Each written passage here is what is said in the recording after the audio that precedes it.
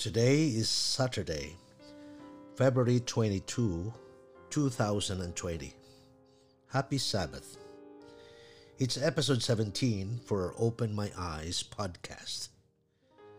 Today's reading is 1 Samuel chapter 7 to 9. As I read these three chapters, my heart started to beat with joy because although this is history, I can see its application to us today in the present. Israel by this time has started to recover their spiritual moorings because of the prophet Samuel. Remember that during the times of the judges, there were very few words from the Lord because everyone did what was right in his own eyes. Now a prophet has come, a spiritual guide.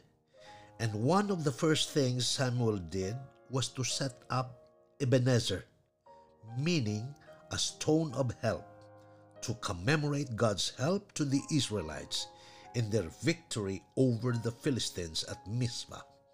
1 Samuel chapter 7 verse 12.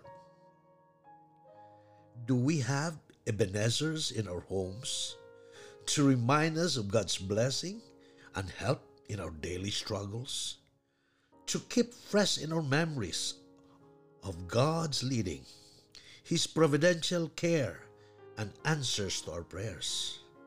I don't know how you will do it.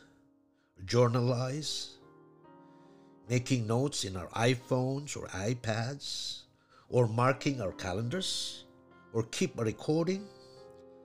Whatever way, whichever way you choose, let me suggest, if you haven't started, to please set up Ebenezers in your home.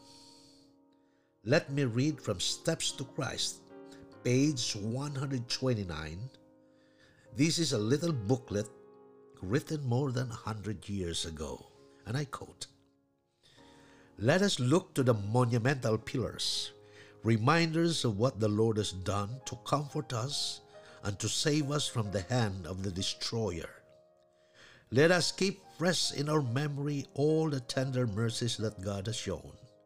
The tears He has wiped away, the pains He has soothed, the anxieties removed, the fears dispelled, the wants supplied, the blessings bestowed, thus strengthening ourselves for all that is before us through the remainder of our pilgrimage." End quote. As we end today's podcast, allow me to pray with you. Wherever or whatever your situation is today, please join me. Let us pray. Our God in heaven, our provider, protector, savior, guide, and friend, we thank you today because you have blessed us in many ways. And Father, make us remember them.